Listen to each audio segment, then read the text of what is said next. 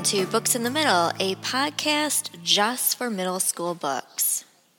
Do you have something about yourself that makes you, I don't know, kind of cool? Sets you apart a little bit? Well, Lainie does. Lainie was born right at the turn of the 21st century. Yep, that's right. She was a 2000 baby. So, in fact, her mom was kind of obsessed about making sure that she was born right in the year 2000, that she, kind of tried to arrange her labor that way. And part of it was because of who Lainie is named after. She's named after her great-grandmother, who everybody called Maddie. But Lainie was named after her, and she actually was born at the other turn of the century, the 1900s. So there's kind of a little bit of a correlation between the two. However, Lainie's great-grandmother did not have a very good ending. Turns out that in the 1930s, she was actually accused of killing a man with a pair of scissors, no less, and the jury found her guilty and hanged her for the murder. This has been a dark shadow that has hung over the whole family all these years, but Lainie's a bit removed from it. Obviously, it's been quite a few years since then. But as she's approaching her 12th birthday, she gets a call from a local reporter at a news station. And the reporter says that she would like to interview her because she is a turn-of-the-century baby. And her great-uncles and her grandfather, who are her great-grandmother's children, start to get nervous. They're worried that the reporter is going to basically focus on the great-grandmother's crime.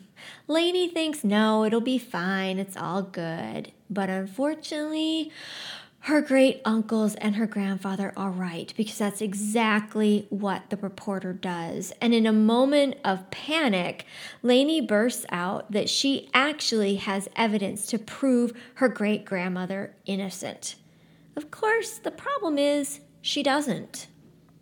Lainie has just a couple of weeks before the broadcast is going to air for her to actually find proof that her great-grandmother is not guilty of murder. The question, of course, is where to start. One night, she gets an answer. A distant scream shriveled away to soft moaning, and she heard her name. Lainie, they're coming for me. What time was it? Her stomach twisted. She had forgotten. She flung back the covers and raced from her room and down the hall to the stairway. But under her feet, the stairs dropped away toward nothing, a ladder with rails spiraling into gloom. She clutched the rails and spun down and down, the walls pressing in. At the bottom, there was barely room to stand. There was a door, but the way ahead was dark. She groped and stumbled toward the tortured, weeping voice. Lainie, where are you? Gaslight flared, revealing the figure of a young woman dressed in a flowing white gown at the end of a long hall. It was Maddie. Lainie cried, Wait, stop, I'm here! But Maddie bowed her head, turned away, and walked slowly toward something huge and looming at the end of the hall. A gallows. The gaslight dimmed. When it flared again, Maddie was on the stairs, halfway to the waiting noose. Lainie screamed, Stop, I'm coming, I have the book! She felt for the book, and with a sickening jolt, knew it wasn't there. There was no time to go back. It was too far. She had run out of time. Lainie sank to the floor, sobbing and powerless as her great-grandmother reached the platform. The gaslight flared again as the hangman lowered the circle of rope. Lainie gasped and opened her eyes.